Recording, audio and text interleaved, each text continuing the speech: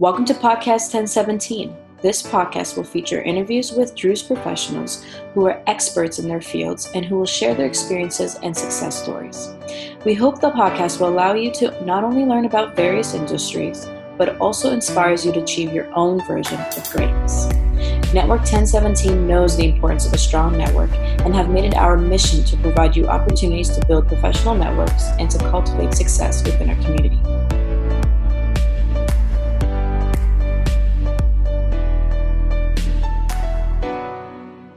This episode is brought to you by the generous donations of our sponsors, Yusuf and Sausan Radwan, Raja Radwan, Nabil and Dad Al-Mashtu, Joe and Renda Ghazal, Wa'el and Diana Fayyad, Mike and Salam Ghaiba. Thank you.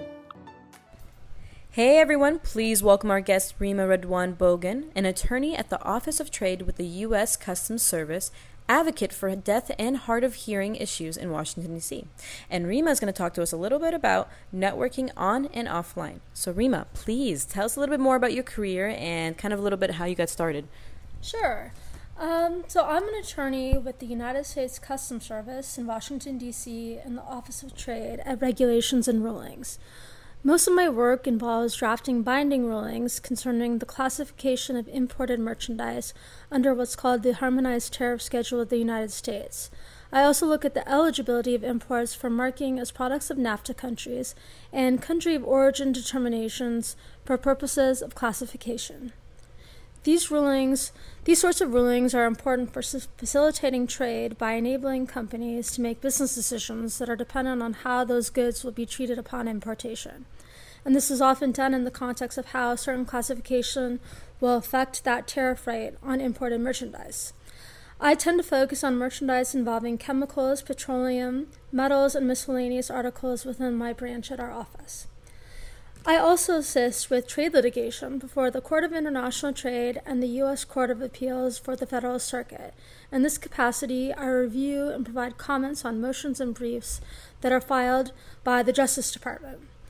Something that I enjoy most about my job is that I get to learn something new every day, whether it be a scientific analysis that touches upon legal principles we look at in our rulings, a new trade agreement that's being negotiated, interesting miscellaneous articles, pipelines, or pharmaceuticals. Right now, my cases actually run the gamut from classification of drones to whether imported runway haute couture merchandise is entitled to duty-free treatment upon importation. I've been working here now for about 6 years, and prior to that, I started my career at a big firm in Los Angeles doing commercial litigation. That's amazing. So, wow, your career sounds extremely, a little bit, at least in my end, because I'm a marketing student, my marketing profession. So just listening to what you have to do is literally, it sounds very complicated and complex, but then again, I'm sure you love it and you love what you're doing. So that's really cool. Thank you. Of course. So tell me a little bit more.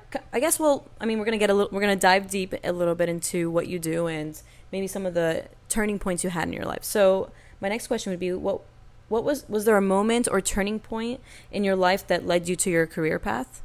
Definitely. And while it's a bit cliche, I'm a big believer in the idea that everything happens for a reason. Mm-hmm. For me, my big turning point was when I decided to apply for and start an LLM at Georgetown Law in D.C. Mm-hmm. At that time, I had been working at a firm in LA right after law school, and this was right after the recession had hit around 2009, 2010. While I had a job at a big firm, I was very unhappy with my day-to-day work and unsatisfied with where I saw myself going in this career path. I had gone into law school thinking I could get into work with a more global focus, but I was quickly realizing that I was moving further and further away from that. So I took a big risk in deciding to go back to school in a new city. But at the time, I promised myself that if I did this, I wouldn't waste a single minute both inside and outside of the classroom. Because I knew that no matter how good my grades were, in a competitive and niche field such as international trade and customs law, I had to make the right networking connections to land a job. At the same time that all of this was happening, I was experiencing some life-changing health issues related to hearing loss. I was at a crossroads professionally and personally, but as my health started to recover, it was a reminder and motivator for me not to miss out on the second chance and not to take anything for granted. And so, you know those Facebook memory reminders you get, like, 1 year ago, 5 years ago? Yeah. So I actually came across one from about 9 years ago, just like 2 days ago. And it was around this time period that I'm describing, and it was a quote from The Alchemist by Paulo Coelho, which is one of my favorite books. Right. And coming across it again this week, I realized how true it rings even 9 years later. And it went like this. Change, but start slowly because direction is more important than speed. And I think that is so important. Have a strategic plan, make a list of things you need to do consistently to get there, and focus on the process. This was how I was able to parlay my experience at Georgetown into a strong networking strategy that landed me in my current position. Wow, it's amazing to hear because most people who suffer from deaf in hearing have a hard time, transitioning into the normal world and also in just careers. So to see you overcome that and say, you know what, I don't care that this happened to me. I'm going to take advantage, take on as much challenges as I can to experience change for my growth. So that's really powerful. I mean, it's also inspiring because I'm recently doing a competition and I'm thinking, like, the whole time I was thinking, oh, I want to win. And until I sat back and realized, you know what, why do I want to win? What's the point of winning? What do I really want to get out of this, right? And it was really just the process of my growth. And when I realized that the process of my growth doesn't always require winning, it just requires actually changing and just doing it and trying to grow with the process, right? So definitely. I love that. That's very powerful. Awesome. So one of my next questions for you would be, what would you say was the hardest thing to overcome with your disability? So one of the hardest things I would say would be overcoming people's misconceptions and prejudgments about how hearing loss affects me. I may not hear well, but that doesn't affect who I am, what I'm capable of accomplishing, or how I think. The biggest obstacles I think that people with disabilities face are those that are put up by society. And it was a struggle for me when I first started to lose my hearing in my 20s. But as I learned to gain acceptance of this new journey, and most importantly, not blame myself for the obstacles that I faced, it has motivated me to fight even harder. You are your own best advocate, and you have to speak up for the accommodations you need because no one else is going to do it for you. This is why I'm actively working with a group of dedicated deaf and hard of hearing people in D.C. to pass local legislation requiring that a certain number of movie showings each week have open captions. Open captioning in general is an issue that's very important to me because I think it's a universal accommodation that can help so many, not just deaf and hard of hearing people, but the elderly, veterans, people that are like learning English as a second language. I think it's such an important thing that we need to have. There needs to be greater access to it in different aspects. But right now we're focusing on movie theaters. And we currently have draft legislation with the DC Council and are working on getting that passed soon. I'm also a board member of the Deaf and Hard of Hearing Bar Association, which works to support and encourage other members, provide advice, educate others, inspire change, and come together as an organization for the advancement of people with hearing disabilities in the legal profession. It was as part of this group that I had such a cool experience, actually, because I was among the first group of deaf and hard of hearing attorneys to be sworn in at the United States Supreme Court.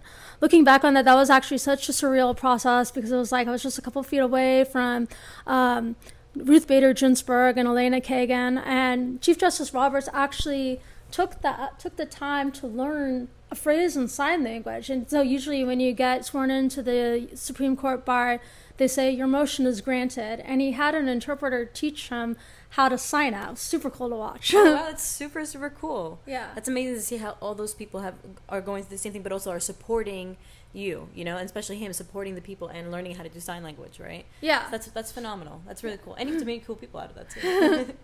And and also just like what you said was really powerful because it just shows that you're taking right now. Maybe it's seen as baby steps, but they're going to be even bigger steps to other things that people are going to also start advocating for and trying to change and make it easier for the deaf and hard of hearing people as well. Yeah, and I mean it wasn't something like when I first started experiencing this hearing loss in my 20s. Like I definitely was not.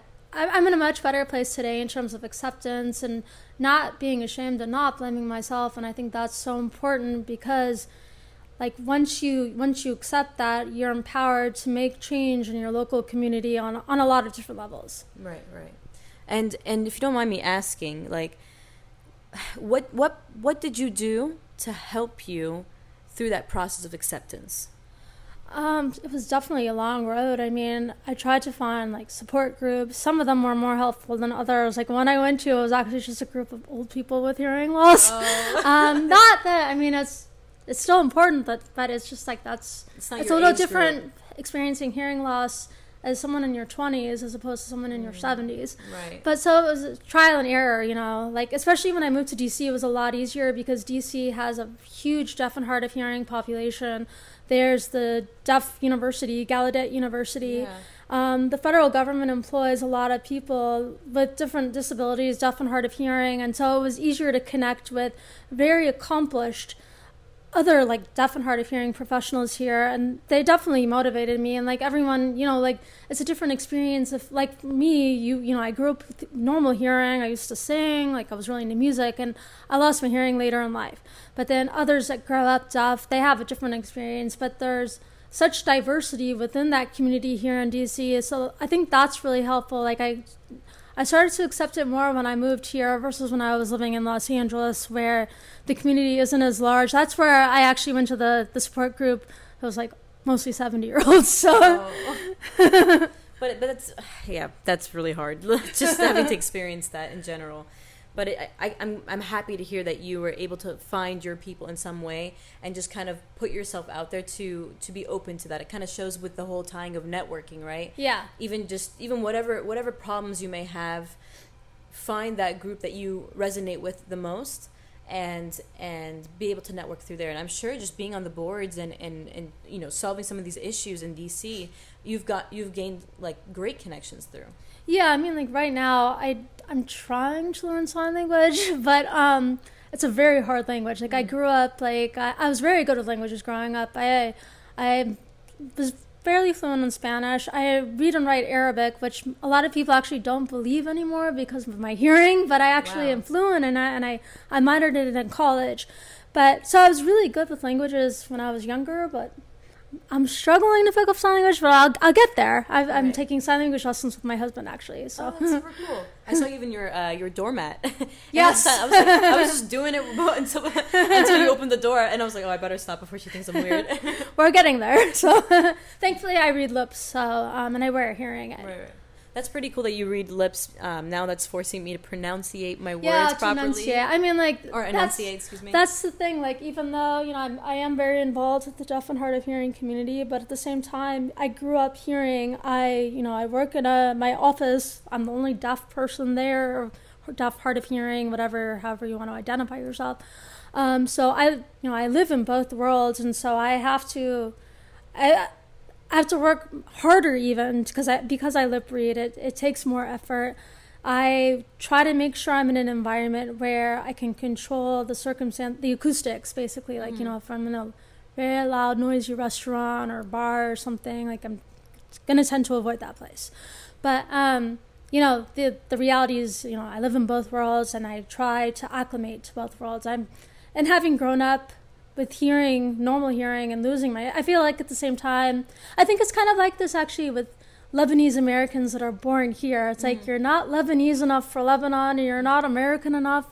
And so like I'm also not just on that level. So it's like I have this duality with being Lebanese American, and then also not being deaf enough for the deaf community, not being hearing enough for the hearing community, but being Lebanese American kind of like, you know, primed me for that. So so it kind of prepared you for what actually came into your life. Yes. Interesting. That's I don't know if it's a positive way to look at it. I mean, it is a positive way to look at it, to be honest, which is kind of cool. I would never have thought of it that way. All right. Well, and you said something. So when you lost it, you said something that I wanted to ask you. Actually, you said you lost it in your 20s. So I know when kids are born being deaf or hard of hearing, they have something else in their senses that's stronger. Now that they have something else in their senses, out of all the senses they have, right? One of them is a little bit stronger. So let's say if you lost your hearing, their sense of smell is stronger than. Did you gain a stronger sense? I don't know if I'm asking the right question, but like, you know what I mean? I would say I have pretty good eyesight, and unfortunately, I have the sense of smell of a dog, and I can smell everything. So when my cat does her duty. Like, my husband doesn't smile, and I'm like, Kiki just had an accident somewhere. So I don't know. I honestly don't know if that's related to hearing loss or what. But that's so funny. I do have a stellar sense of smell. that unfortunately I have too, and it drives me insane. It drives me crazy. So my dad used to always call me. He's like, we don't even need a dog. We have a German Shepherd in the house. So I'm just like, yeah, you're right. As I smell everything. Yes, I'm probably like a German Shepherd. Well, so I guess related to like kind of like you dealing with disabilities and everything and going through that process, but just in general, going back to your career, did you have any role models or mentors that helped guide you find your career? Well, I would say there wasn't a specific role model or mentor that helped guide me, but when I was doing my LLM, I found that reaching out to certain professors was really useful. A lot of my professors at Georgetown were either working or used to work in international economic organizations or government agencies, so they had a lot of expertise in their field. They also provided me with valuable guidance about the local job market and the kind of work that I wanted to do. Most importantly, they were able to introduce me to people who worked at organizations or agencies that tended to mesh with my career goals. Wow. Okay.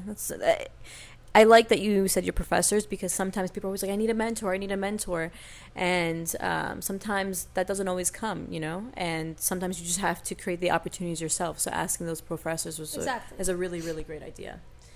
Do you recall any specific challenges you encountered and overcame during the process, since you didn't have really a mentor, but do you recall any other challenges you had to kind of go through along with the disabilities, or maybe just being the disability itself? Well, I mean, the whole process itself, like, I was working at a big firm, and I decided to uproot my life in Los Angeles, where I grew up and where my family is, pay more tuition for school, and moved to DC to earn my LLM at Georgetown. So that was definitely a big risk, because in the legal field, and especially right after the slow recovery from the recession around 2010, landing a job in DC is just as much about the network you build as it is about your grades in school.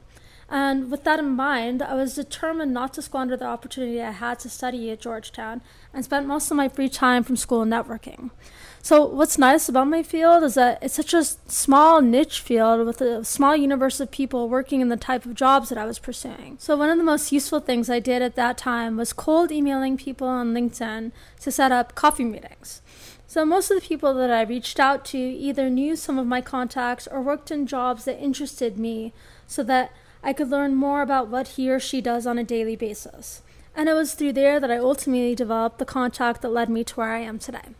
Wow, so you cold emailed people on LinkedIn? Every single day, actually. Wow. I've probably sent an email a day, and I can't even keep track of how many coffee meetings I went to. So that's amazing. That is not normal for people to do, especially when they're looking for, like, unless it's like you're running a business, which you are running your career, but if you're running like a business, most people would do something like that, but most who are looking for like a 9-to-5 or, not running their own business don't tend to do that. So that's phenomenal. Well, I mean, like with social media, it's not like you just create an account on LinkedIn and magic happens. You have to move past just your online presence. You connect there, but then you have to move it offline. Mm-hmm. And I mean, it's really important. Like, sending emails is fine. You're not going to get a job just from emailing someone. You have to develop that personal connection in person. And even with my hearing loss, so I would be upfront in the very beginning of these coffee meetings, like, I have hearing loss. I might ask you to repeat what you're saying, but I would really make it clear that despite that,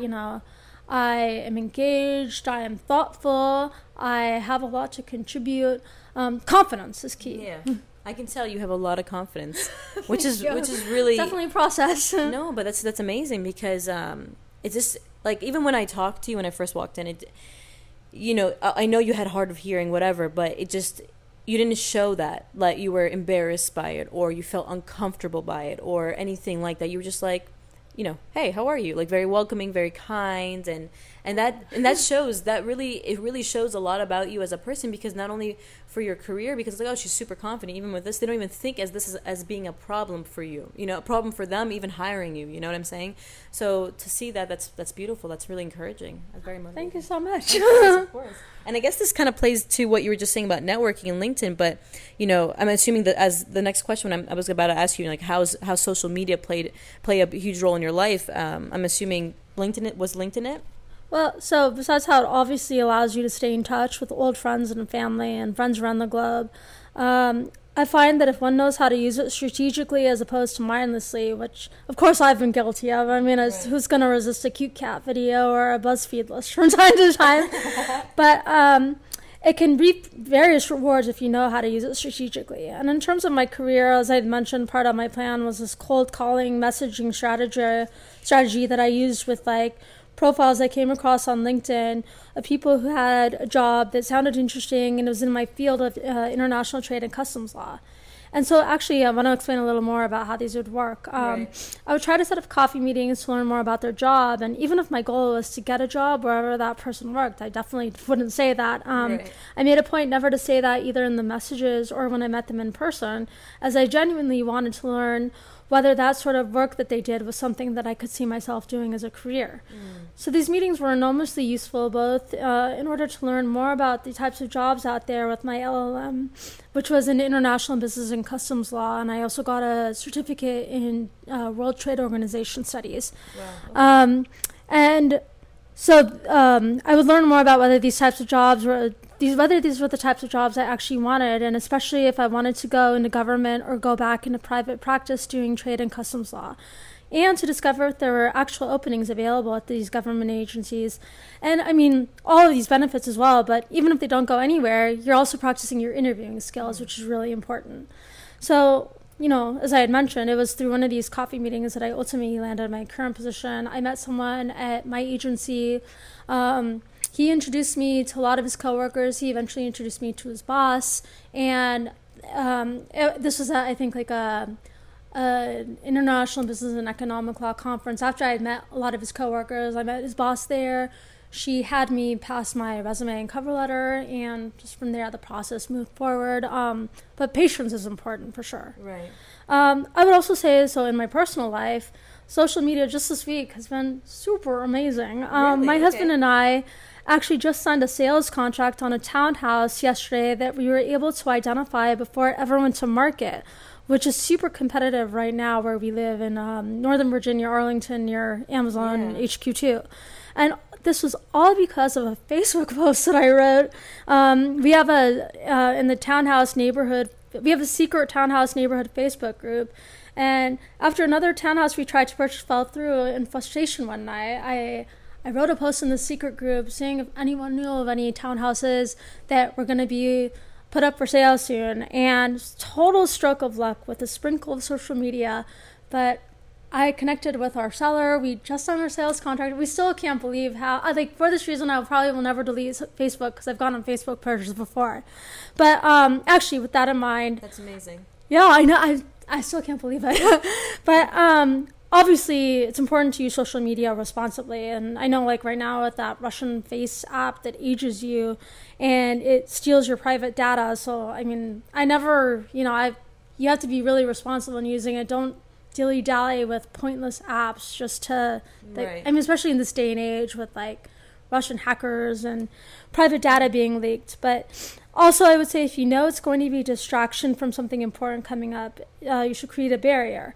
And for example, I actually did this when I was studying for the California bar exam. I temporarily deleted all of my social media so that I could focus on studying and passing the first time. So that was really important. And that I can totally understand because I'm in the marketing industry, so I do that for all my clients, dealing with content and always having to be on social media.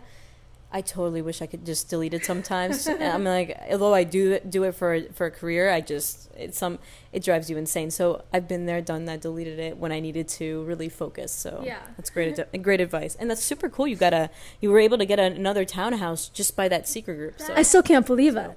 I know, that's really really cool. Like I mean, it's pretty amazing that definitely the value of networking online. Yes.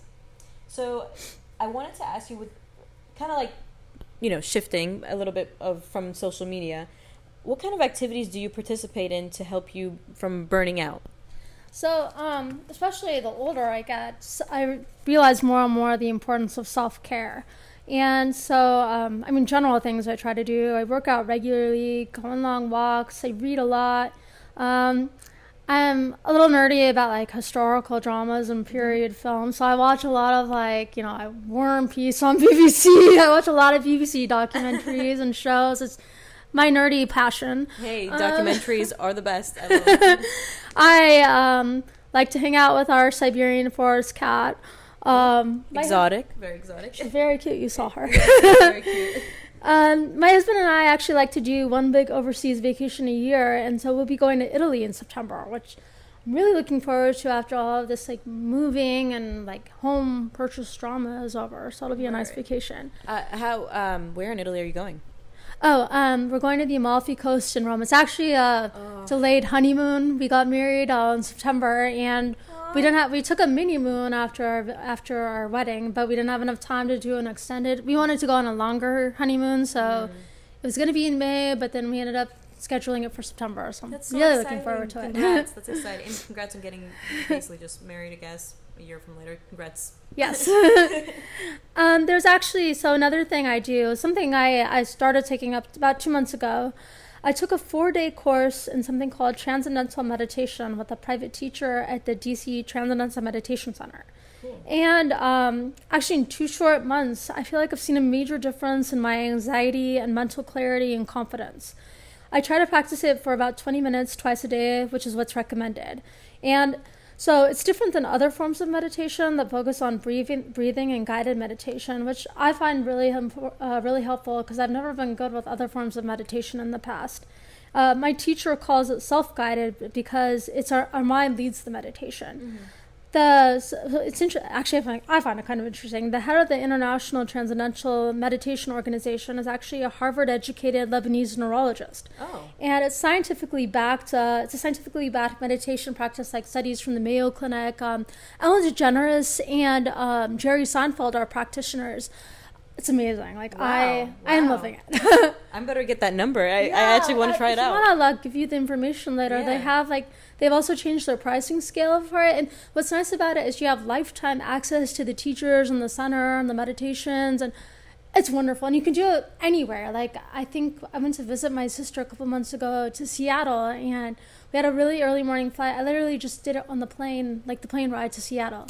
Wow. It's really good for mental clarity because I feel like my mind is always I'm always busy and I just need to focus sometimes, and I found it really helpful. Yeah, I would love to get the information on that. That sounds amazing, and I think meditation is super important for your mental health, and especially with our lives being so crazy and packed. I think a moment to yourself is much needed for self-love. So definitely. I love it. Well, next question I really had for you was, where do you see yourself in the next 10 years? After hearing all this amazing things you're doing, I'd love to really know, what is the goal? What is the plan? So I would say that it's probably less of a plan now. I think that after starting my career in the private sector and spending the last 5 or 6 years in the public sector as an attorney for U.S. Customs and the Office of Trade, I see myself probably developing a greater niche expertise on the issues that I've been working on, such as trade agreements and trade remedies and commodity classification, because customs law it's a dynamic field and it's often changing. So I just want to develop my expertise further. And at the same time, I also see myself taking on more of a mentorship role to others seeking work in government in D.C., particularly women and people with disabilities. I also see myself pursuing more outside civic responsibilities to improve my local community, such as the D.C. Open captioning legislation that I mentioned earlier. Yeah. In that capacity, I've been working to advance legislation by meeting with D.C. council members to discuss the importance of why it's needed in D.C. And we actually recently testified in front of the D.C. council about the importance of the legislation. I strongly believe that I believe in one's civic responsibility to use skills that he or she has developed in order to advance important issues to improve the local community. I hope in the future, actually, especially with everything going on with climate change, I hope to do similar work with local advocacy for environmental protection in the future. Wow, that's amazing. It seems like you have a lot planned or hopes to be doing in 10 years. And I feel like with your confidence and your background and all the challenges you've overcame, I think you definitely can definitely get it all done. So I guess, kind of tying all this and everything that you've said together, what advice would you give to someone who's trying to start out in your field?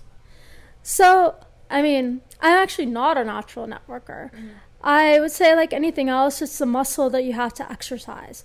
So my greatest piece of advice would be to not be afraid to get out of one's comfort zone. Expand your network. Set up coffee chats with people that have careers that sound even remotely interesting. Even if it doesn't lead to anything, it's a learning experience on so many levels. It helps you learn more about potential jobs while also improving your networking and interviewing skills. Sometimes one person might not be able to help you, but they might be able to introduce you to someone that can. And so, like I said in the beginning, just focus on the process. Keep at it. Patience. Right. Patience. Change is about direction rather than speed. Right. And loving the process, right? So Definitely. Well, Rima, thank you. I loved everything you said. You really shine for what you're doing, and just giving all this great advice and tips and wisdom, especially from someone who comes with a background of disability and going into law. It's just it's a powerful story for not only women but for men as well. So thank you for taking the time to be on here in the show. Thank you. Of course. All right, guys, stay tuned for the next guest. And if you have any questions, you can follow Rima. I think you can email Rima, right? Email or LinkedIn or both of those work. Perfect. So then we'll put all that information in so you guys can reach out to her if you have any questions. All right, guys.